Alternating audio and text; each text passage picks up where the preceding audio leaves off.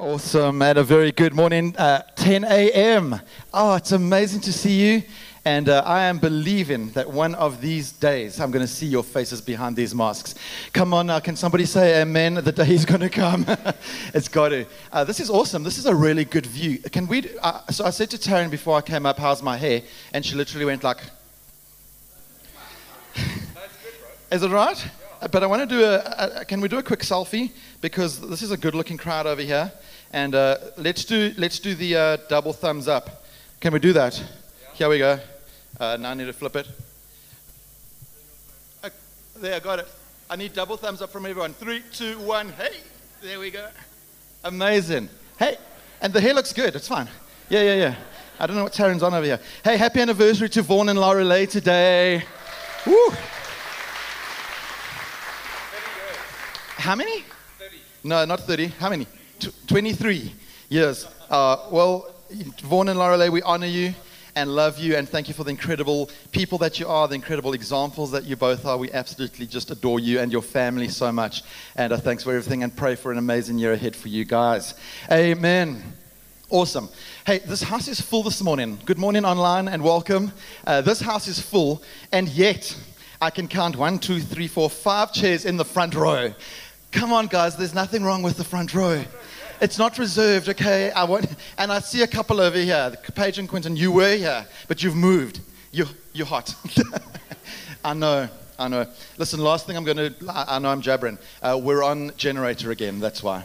And we need to pray. This area is suffering with power issues, and we believe in that it will be resolved. But nonetheless, it's always amazing to be in God's house. Amen. It's always amazing to have you joining us online, and so it will be awesome to have you here. If you are keen next week for the blood drive, if you want to come through after the 8 or the 10, everyone most welcome to come through. It's a way of cultivating and being a blessing to the city, helping make Joburg a good place for everybody to live in, give in. And so let's prioritize that next week, and maybe we'll get a new record of how much blood we can give away next week. That will be awesome. Amen. Okay, I'm going to stop waffling. We're jumping in today, and those of you who've been tracking with us for a while will know we're in the book of Acts for the whole year. And we love doing that. We love taking a book and working through it slowly through the whole year. We intersperse it with some other series along the way. But we've been in Acts for the whole year so far. And we've been over the past 3 weeks, this is the 4th one, in a series called Unstoppable God. Church. See, I'm getting confused now. How good was the band? Oh, I love them. Can we just give it up for the band? They're so awesome. Love them. Unstoppable church is what we see in the book of Acts. This church was born, it exploded, it became the unstoppable church. And guess what? We are still living in the day of the unstoppable church. Can anybody say amen? Nothing has changed. The church doesn't stop. The church will never die. Jesus said that he's building his church, not even the gates of hell will prevail against it. And so we are still part of this incredible unstoppable church. God chose to use the local church as his way of getting salvation to this planet. And so it's no small thing. Amen. It's no small thing. And I'm just so excited to see how even this local church of ours is moving forward, putting Jesus first, and longing to see everything that he has for us as a church. I'm so excited about that. Now, what we see here is Luke, the writer of Acts, was very intentional. When he spoke about the unstoppable church, he put some things in place to explain to us why this was an unstoppable church then and why it still is today. That's what we've been looking at over the past few weeks. And so we saw things happening in the days of the early church, like miracles we saw being performed. We saw evangelism happening. We saw last week Lester preached on the boldness that broke out amongst the people to proclaim God. And equally convincingly, we are now moving into the 4th and final thing that we see in this part of the book that made this the unstoppable church then, which will keep us being the unstoppable church now, and that is how they dealt with their money. Everybody say money. I know what it's like, and I'll give a little disclaimer up front. It can be sometimes a little bit uncomfortable or awkward when we speak about the topic of money, and I don't want it to be. That's not what today is about. But as a church, and we've said this before, we don't pick and choose what we preach in Scripture, right? We preach all of Scripture. We preach all of God's Word. And so we don't sit and say, oh, what will be most comfortable to preach? What do people want to hear the most? We say, no, we preach everything because all of Scripture is God-breathed. Amen. And so we don't shy away from it. And that's what we're going to be jumping into today. We're going to pick up in Acts chapter 4. Verse 32, it goes all the way to chapter 5, so quite a chunky passage we're going to read together now. You can follow on the screen or on your own devices or your own Bible. It says, verse 32, now the full number of those who believed, and this is important, were of one heart and soul, and no one said that any of the things that belonged to him was his own, but they had everything in common. Verse 33, and with great power, the apostles were giving their testimony to the resurrection of the Lord Jesus, and great grace was upon them all. There was not a needy person among them, for as many as were owners of lands or houses sold them and brought the proceeds of what was sold and laid it at the apostles' feet, and it was distributed to each as any had need. Okay, verse 36, thus Joseph, who was also called by the apostles Barnabas, which means son of encouragement, a Levite native of Cyprus. It says that he sold a field that belonged to him. He brought the money and laid it at the apostles' feet. Okay, so that's Joseph/Barnabas.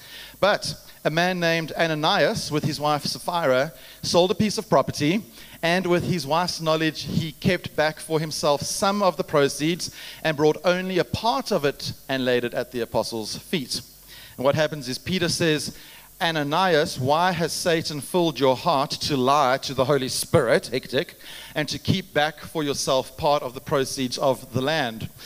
While it remained unsold, did it not remain your own? And after it was sold, was it not also at your disposal? Why is it that you have contrived this deed in your heart? He says, you have not lied to man, but to God. Very hectic. Then it carries on. When Ananias heard these words, guess what? He fell down and breathed his last. He died. The great fear then came upon all who heard of it. Getting a bit serious, yeah. The young men rose up, wrapped him up, carried him out, and buried him. Then it carries on and says, after an interval of about 3 hours, his wife came in, not knowing what had happened. And Peter had said to her, tell me whether you sold the land for so much. And she said, yes, for so much. But Peter said, how is it that you have agreed together to test the Spirit of the Lord? Behold, the feet of those who have buried your husband are at the door, and they will carry you out. Hectic. Immediately, it says, she fell down at his feet and breathed her last. And the young men came in, found her dead. They carried her out and buried her beside her husband. And verse 11, great fear came upon the whole church and upon all who heard of these things. A bit of an ominous day for the early church, I would say.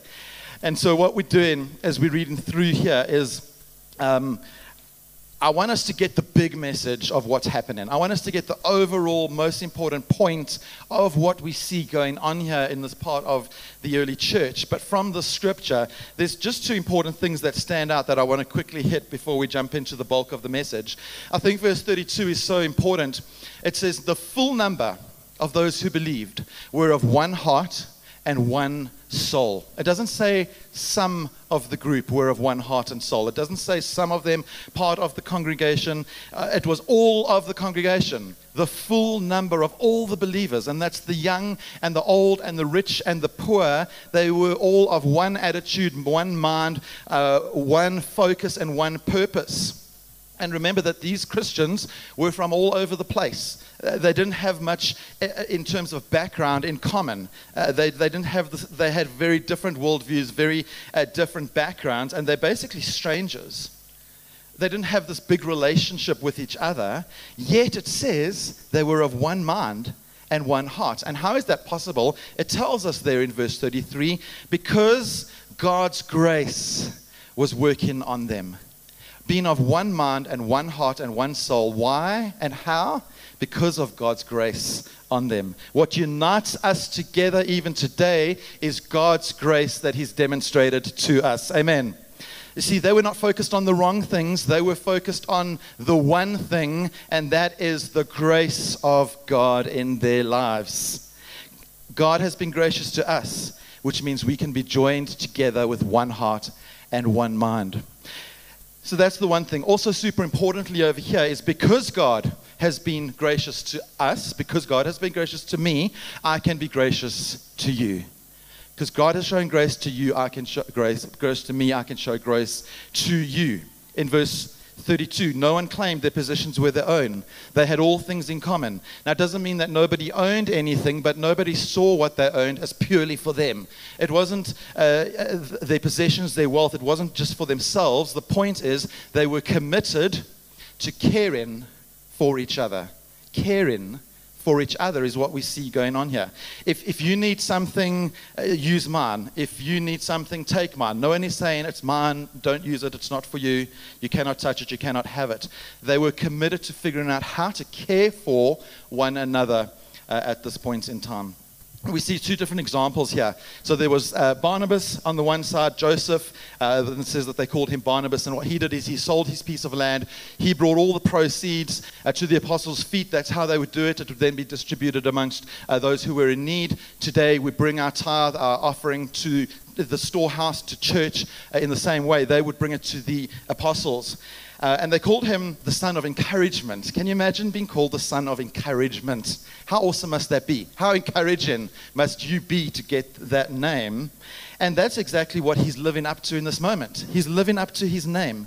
He sells his field. He gives all the money to the apostles for helping those who are in need. And that is a way that you and I can be an encouragement to one another, even today, caring for each other. We see a Christian in need. We see someone who needs help. We're able to demonstrate God's grace to them because of God's grace to us. And so that's the good example.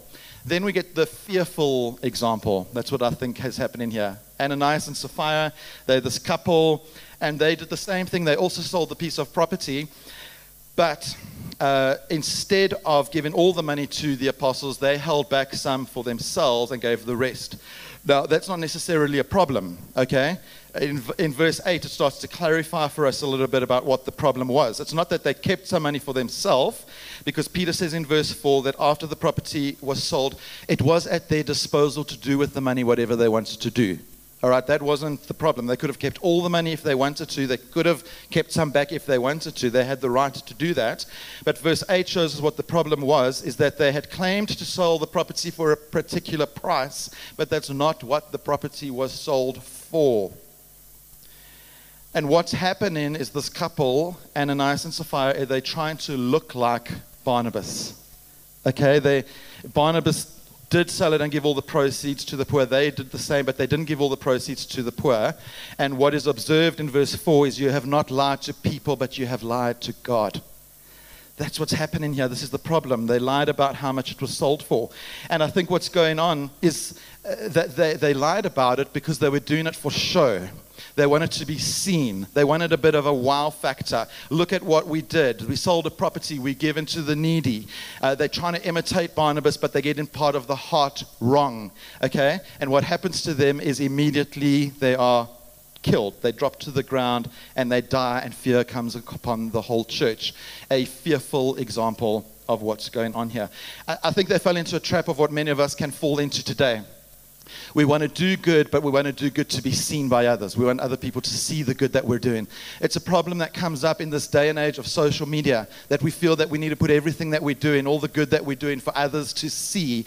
And that's the exact trap that they fell into over here. And we can have those kind of motivations, which is missing the heart of what this is all about. And what this type of thinking is going to do in our day is it's going to stop us from understanding the whole point, the big picture of what is actually going on here in this part of the early church. And that is the big point of what's going on, is the point of generosity. Everybody say generosity. That's the point. That's the big picture. And as we jump into this, I want to take us to this awesome passage that you might know well, Philippians 2, verse 6 to 8, which points out that the biggest giver, the most generous of all, is Jesus himself. Where Philippians 2, verse 6 to 8, it says, though he was God, he did not think of equality with God as something to cling on to. And then verse 7, instead, what did he do? He gave. He gave up his divine privileges, his whole life. He gave up eternity. He took the humble position of a slave and was born as a human being. When he appeared in human form, he humbled himself in obedience to God and died a criminal's death on the cross. Our ultimate example of a giver, our ultimate example of generosity is the one who held nothing back, and that is Jesus himself. Amen. I've got a little exercise for you to do this morning, and if you're watching online, chat to whoever you're watching with.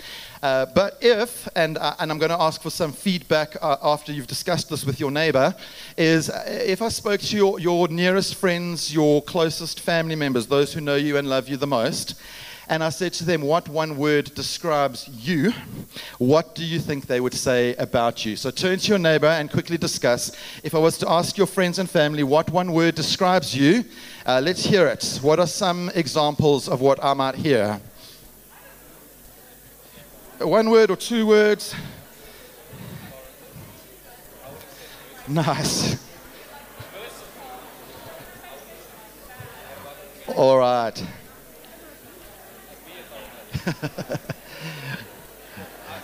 Online, what one word would people use to describe you? Okay, let's hear it. Shout out to me. What are some of the words that have come up? Anything? Clumsy. All right. That's not good when you're a photographer. Oh, you the clumsy one. Okay, cool. What else? Another word? Authoritative. Woo. Oh, you. Oh. I'd be scared of you, actually. Yeah. You can drive over you. No. I'll take you seriously. What else? Shout it out. Any other words that came up? Kind. Okay, good. How many of you had the word generous come up? By show of hands. How many of you? 1, 2. Okay, that's good. 3. Nice. Okay. How many of you would say generosity or a generous person would come up in your top 3 if I were to ask your friends and family? How many of you would get top 3? Any more? Yeah, a few over there. Okay, yeah, 3. Yeah, top 3. Now the question that I want to ask you is, how many of you would love to be known as a generous person? Hands up. There we go. Pretty much everybody. And isn't that interesting? That the majority of us want to be known as a generous person, but the minority of us actually think that we are. Isaiah 32 verse 8 is so good because it tells us something very important here. It says, generous people plan to do what is generous, and they stand firm in their generosity. Okay? Generous people plan to do what is generous. I want to tell you this morning, generosity is not a personality trait. Okay? If you take the Strength Finder personality test, it's not going to come up as one of your options. It's not in there. Generosity is not a genetic predisposition either. Generosity, I want to tell you this morning, is a choice. It's a decision that we make, and we can make the decision to be generous because of God's grace in our lives. But it's a decision that we make. It's a lifestyle that we choose to embrace. Generous people are generous because they have decided to cultivate generosity in their lives. Does that make sense to you this morning? They persevere in it. Okay? Now, there's many things in this life that we can't choose. We can't choose where we were born, for example. I was born in what I consider to be now a bit of a shady, dodgy hospital, if I go look at it now. My younger brother, because how many of you know the youngest child is always the spoilt one, was born in Santon Mediclinic, so worlds apart. But you can't choose where you're born. You can't choose who your parents are either. You can't choose who might decide to move in next door to you. Okay? But the one thing that we can choose in this life is whether or not people experience us as generous. We can choose that. And the question that I want to say this morning is, does it really matter? Is it really important? Is it significant to be known as a generous person? I want to say to you right up front is that the answer is an absolutely resounding yes. It's important. It mattered greatly in the early church, and I want to say it matters greatly in the church today as we continue to live up being the unstoppable church that Jesus has called us to be to the world. And so there's 7 reasons that I want to jump into, and they're quick. Don't worry about it. That's quick. About why does generosity matter to us today. And so I'm going to jump into those. I'm going to encourage you this morning to take notes as we go through these. And not only does note taking get you to heaven quicker, but it actually just helps the message sink in a little bit more. So there's a lot of scripture as well that you can jot down as we go. But take it down on a notepad or on your phones or whatever, but it does help. Point number 1. Why does generosity matters is that generosity honors God. Generosity honors God. Not only is being generous an act of obedience to God, but generosity faithfully and accurately represents God, and that is why it honors God. All right, so now I want you to imagine for a moment that you get invited to a very important occasion. Let's say you are invited to go and have lunch with the Queen of England. Anybody ever had lunch with the Queen of England? Just out of interest. That would be awesome. Okay, but imagine you got invited to go have lunch with the Queen. But on the day that the lunch is happening, you can't make it, unfortunately. But they say to you, it's all right, you can send somebody else in your place. Somebody can go on your behalf. Who would you send in your place to represent you at an important occasion like having lunch with the Queen of England? Somebody's coming to mind right now, and I want you to think to yourself about who that person is, and why is it that you would send that person? Why are you thinking of that person? And I think the reason that you would send that person is because you know that that person would what? They would represent you well. They would represent you well. They would know what to say, what not to say, how to behave, how not to behave, in order to be representing you well in your absence. Now, I think that a very sobering thought is that God's reputation rides on our representation. It's hectic, isn't it?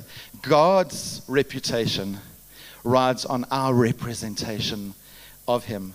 Because there's plenty of people out there in the world who are making judgments about our faith, judgments about Christianity, judgments about God based on how they see you and I live. It's a very sobering thought to think. But that when we live a generous life, we are faithfully and accurately representing God. Because why? God is a giver. Why? Because God is generous. And so when we give, when we are generous, what are we doing? We are accurately representing Him.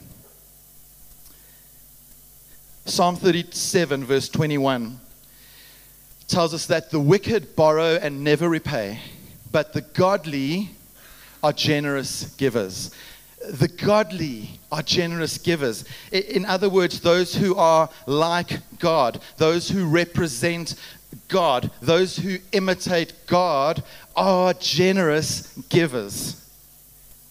And so I think the first reason, and I think it's one of the most important reasons, that we are called, all of us are called to a life of generosity because it honors God. We see it in the early church as a way of honoring God, and it still is a way today that we can honor God. Not only is being a generous person an act of obedience to God, but it's a faithful and accurate representation of God, and therefore it honors Him.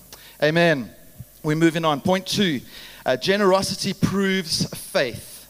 Jot that down on your notes this morning. Generosity proves faith.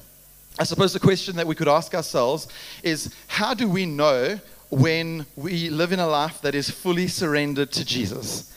How do we know when we have fully said, Jesus is Lord of my life, we trust in Jesus in every single aspect of our life? How do we know when we are at that point? And I would say that one of the ways that we would know that we fully surrendered to the Lordship of Jesus is through the evidence of generosity in our lives. It's one of the most important ways. In 2 Corinthians chapter 9, we find Paul, and he's writing to the Corinthian believers. It's concerning a gift that has been put together to be sent to Jerusalem. So the Christians in Jerusalem had suffered some adversity. They had gone through a drought, and they were struggling. So what was happening is the Corinthian believers put together a parcel of food and supplies and clothes, and they were going to send it with Paul to Jerusalem. Okay, so in verse 11, we see something very interesting. Paul says, yes, you will be enriched in every way, so that you can also be generous. And when we take your gifts to those who need them, they will thank God. And then it says, so 2 good things will result from this ministry of giving. Number 1, the needs of the believers in Jerusalem will be met. And number 2, they will joyfully express their thanks to God.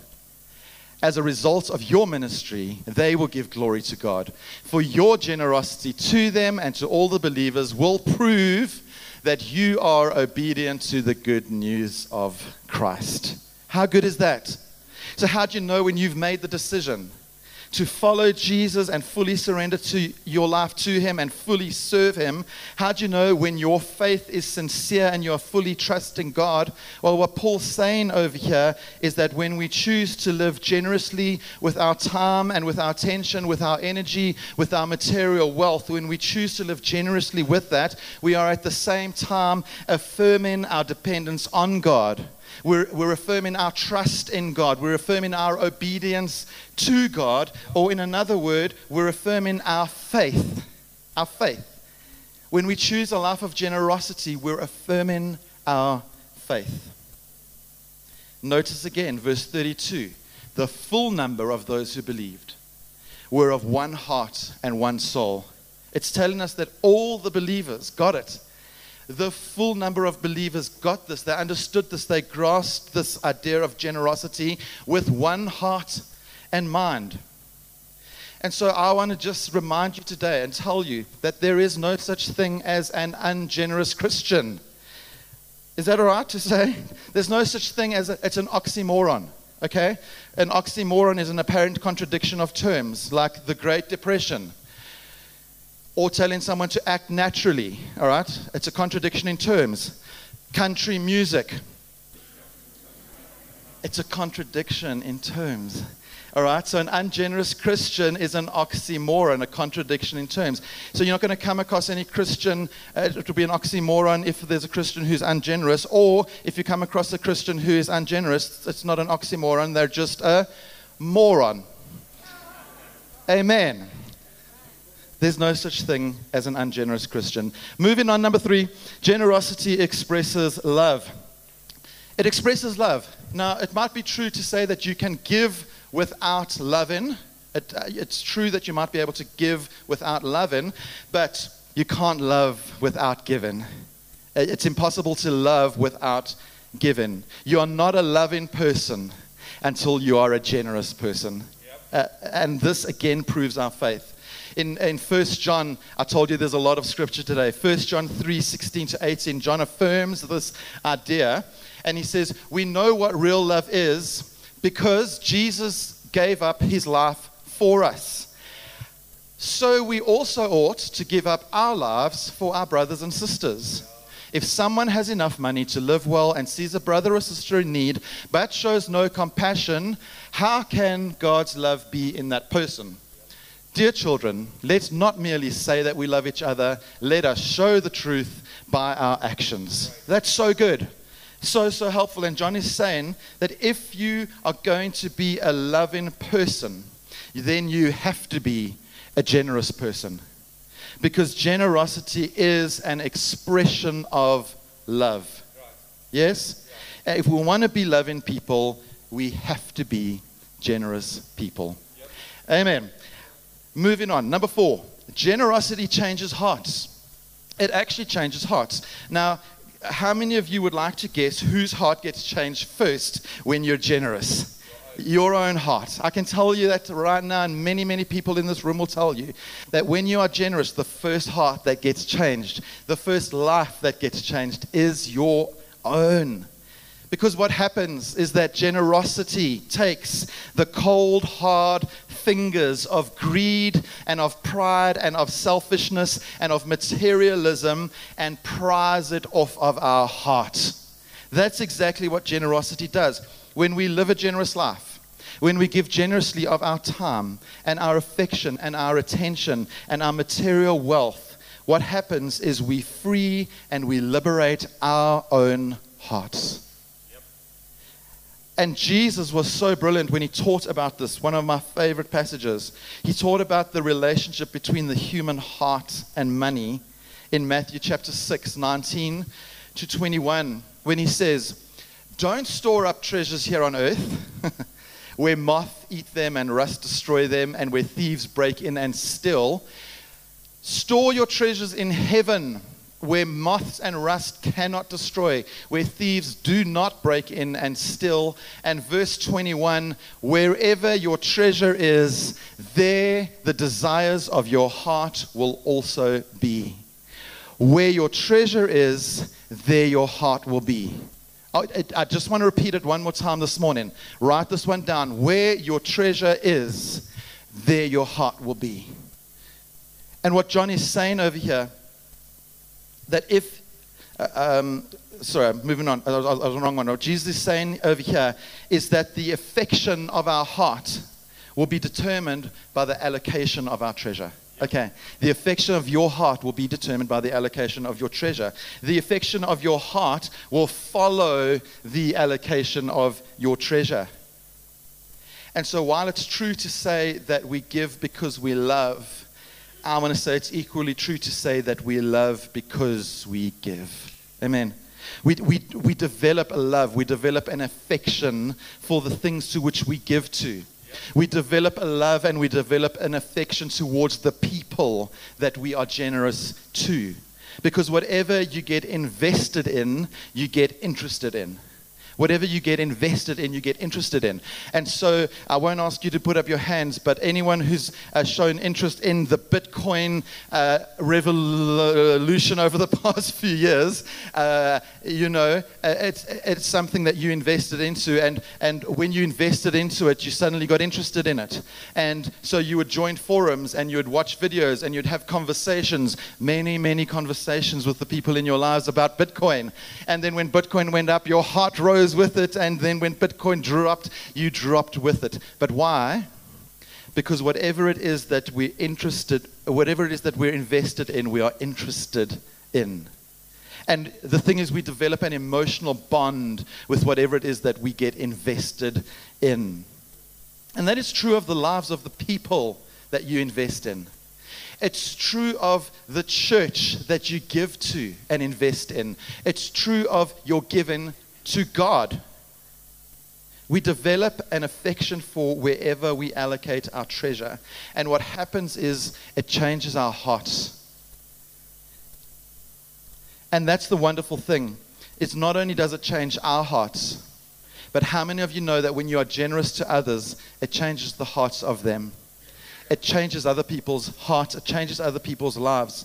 It's the wonderful thing about generosity is that when you're generous, it can break down walls.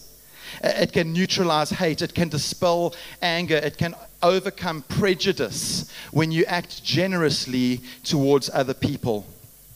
Think about the last time that somebody was just amazingly generous to you. How did that make you feel? Generosity can change hearts. I want to take a moment this morning to say that you might be sitting in a place in your life where you're feeling a little bit apathetic about certain things. I want to say that the answer towards apathy is to give more. If you're sitting here this morning and you're feeling a little bit apathetic in your marriage, I would propose that the answer towards that apathy is to give more to your marriage. Is that all right? Can I say that this morning? If you're sitting here and you're feeling a little bit apathetic towards God, I want to say that the answer towards that apathy is to give more to God. God is the one who gave everything. I'm not talking about financially. I'm talking about giving of yourself and your attention and your affection and your worship and all of who you are.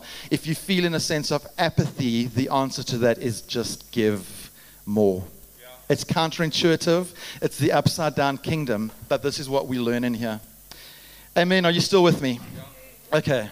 I'm moving on to point 5, and this one comes with a PG warning, okay? So if you've zoned out a little bit, zone back in right now.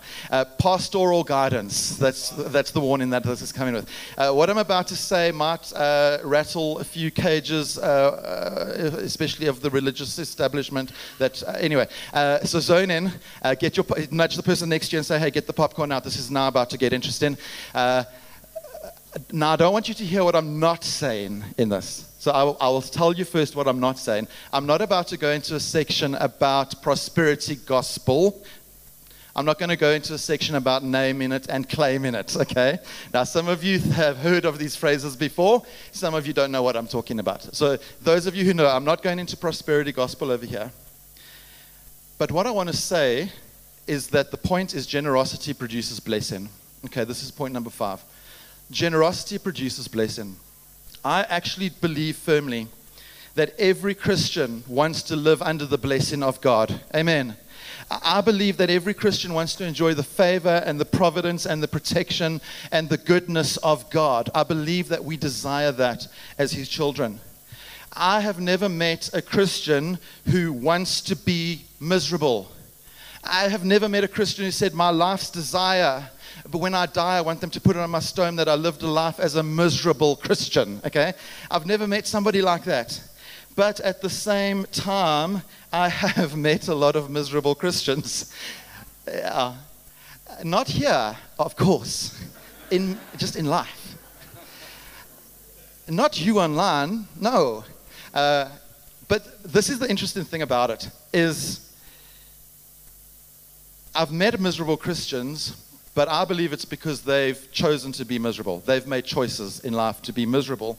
You see, I think the thing with us as humans is we don't actually always choose what we want.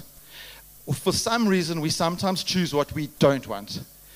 This is just one of the weird things about us. We often choose what we don't want. And so you can find Christians who are miserable, but it's due to their choices. They've chosen what they don't want, and they end up with that. And so that can happen. But I've never met a Christian who genuinely says, I want to live a miserable existence, okay? But I think what very few Christians understand, and I want you to get this morning, is the connection and the correlation between enjoying blessing and embracing generosity. The connection between enjoying the blessing of God and embracing a life of generosity. I want to say this morning, if you want to live a blessed life, you have to embrace a generous life. You have to embrace a generous life. I've got 2 proverbs for you. Proverbs 11 verse 25 says, the generous will prosper. Those who refresh others will themselves be refreshed. How great is that? The generous will prosper. Those who are refreshing others will themselves be refreshed. Proverbs 22 verse 9 says, blessed are those who are generous because they feed the poor. Blessed are those who are generous because they feed the poor. If you want to live a blessed life, you have to embrace a generous life. 2 Corinthians 9 verse 6 again, another scripture for us. Paul speaking to the Corinthian believers, and he says to them, remember this, a farmer who plants only a few seeds will get a small crop. But the one who plants generously will what? Get a generous crop. And so Paul is likening our giving to an act of sowing. He says every time you give, you sow.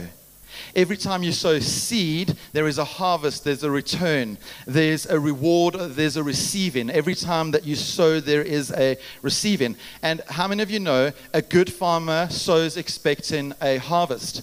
I wouldn't ever want to work with a farmer who sows not expecting a harvest. A good farmer expects a harvest.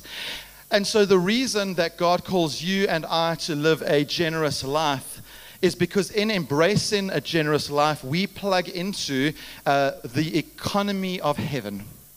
And I want to just talk a little bit about that right now.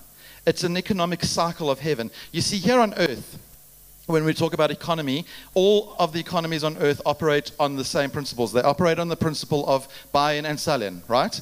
All economies on earth operate on the system of supply and demand. But the economy of heaven is different.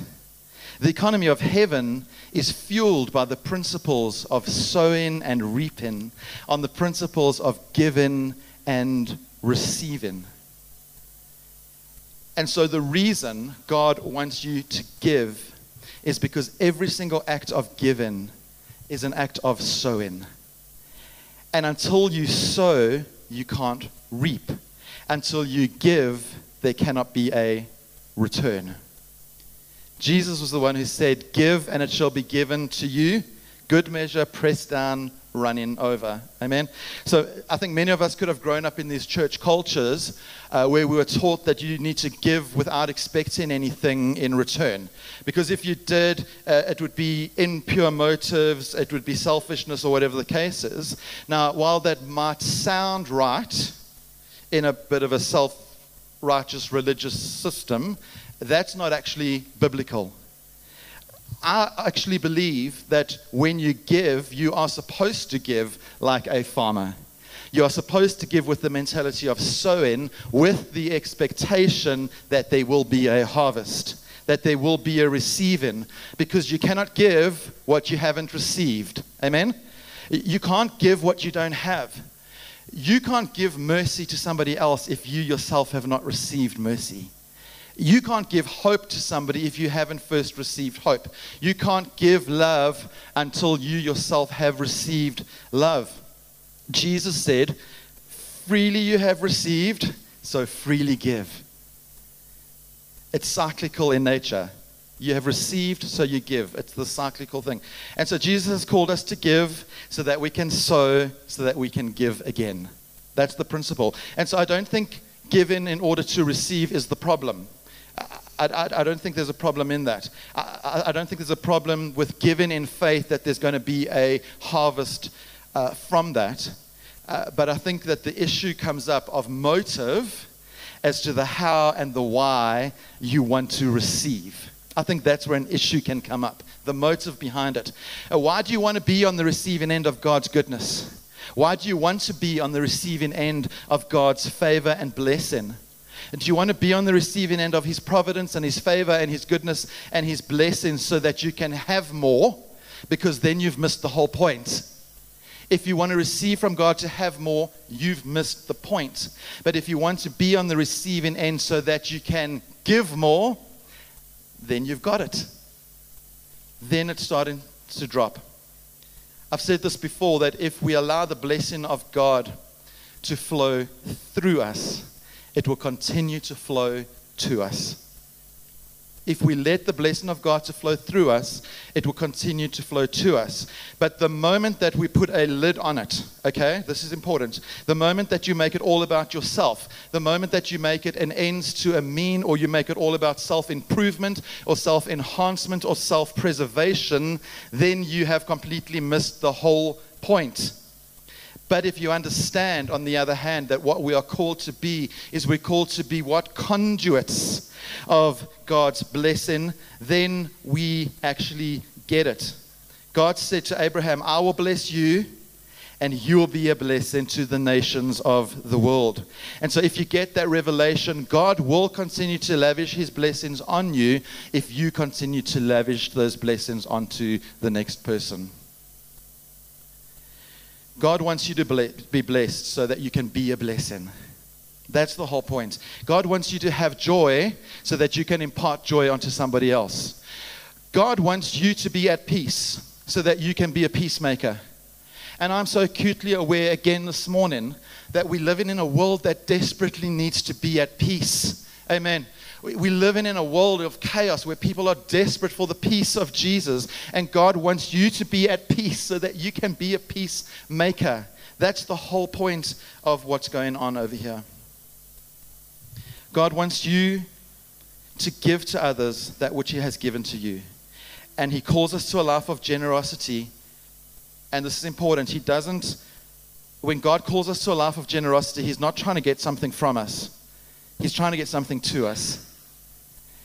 Amen. And calling us to this life of generosity, He's trying to get something to us, not something from us. But what we have to do is we need to plug into this process. We need to plug into this process, sowing and reaping, giving and receiving, so that we can give again. Is that good this morning? Awesome. We need to get this understanding of what it means to be conduits of the blessing, goodness, favor of God in our lives. All right, I'm moving on very quickly. Number 6, it's a quick one. Generosity inspires others. I don't know if you've ever seen this in your own life. I certainly have seen this, that when we are generous, those around us catch that. They catch that conviction. They catch that generosity. I think that might have been what was happening to Ananias and Sapphira. They were catching on. All the believers were of one mind and soul. They were catching on to this idea of being a generous people. They got part of the heart wrong, okay? But when we are generous in our lives, people around us catch on. Paul, in Acts chapter 20, a little bit later, verse 35, says, I have been a constant example of how you can help those in need by working hard. You should remember the words of the Lord Jesus, and these are his final words. It is more blessed to give than to receive. It is more blessed to give than to receive. And Paul says the reason he worked so hard and the reason he showed so much generosity was because he wanted to be an example to others. Amen. As the band joins me on stage this morning, the last point that I'm going to make is that generosity impacts eternity. Come on, everybody say eternity. We're wrapping up this morning. Has this been helpful so far? Awesome. Generosity impacts eternity. I think that one of the most profound, one of the most mind-blowing revelations in all of Scripture is that how we give in this life determines how we receive in the life to come. It's profound. Paul says this in 1 Timothy 6, verse 17 to 19, and he says, teach those who are rich in this world not to be proud, not to trust in their money, which is so unreliable. Their trust should be in God, who richly gives us all we need for our enjoyment. And then verse 18 says, tell them to use their money to do good. They should be rich in good works and generous to those in need, always being ready to share with others. By doing this, they will be storing up their treasure as a good foundation for the future so that they may experience true life. This is so profound. That how we give in this life has a direct impact on how we receive in the life to come. You know, this morning, I want to just say that it's a sobering thought that we can spend our entire life, this little whisper of time that we hear, we can spend our whole lives trying to receive in this life, but never receiving anything in the life to come. You can achieve every accolade, you can achieve every success, you can achieve fame and fortune and celebrity in this life, but yet never receive anything in the life to come. And how many of you know that what we achieve in this life pales into significance by comparison to that which we will receive in the life to come? Amen. It's often said you can't take it with you. Yeah, it's true. There's truth to that. You can't take your stuff with you into the next life. But you see, what you can do is that you can take with you that which you give now. You can't take your stuff with you, but you can take what you give with you. And so how do you do that? How do you store up treasure in heaven? You store up treasure in heaven by laying down treasure on earth. As Russell Crowe famously said, not in the Bible, everything that we do in this life echoes into eternity. And that is so true. Everything that we do in this life echoes into eternity.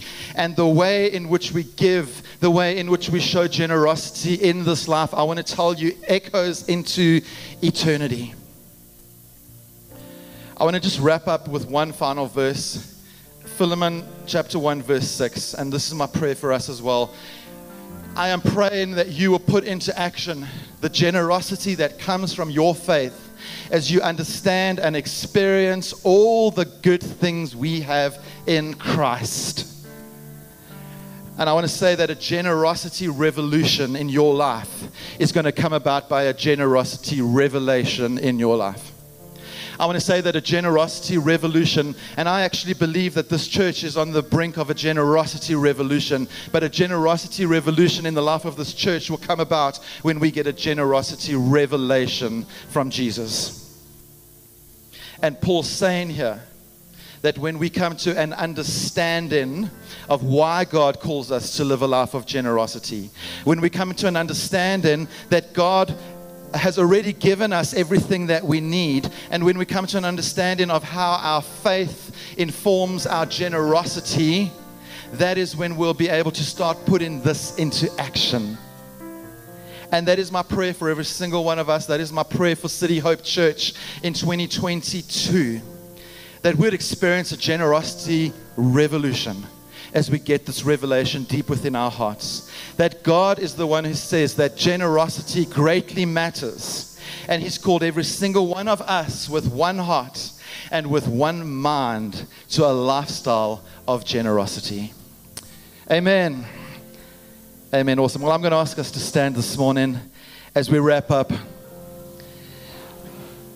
Jesus, this morning we come before you and say, we just want to say thank you, Lord, for the ultimate example of what it means to be generous, what it means to give. We thank you, God, that you sent your one and only Son, Jesus, to us, that we can have life now, and that we can get this revelation of what it is to be a generous giver in this life that will echo into eternity.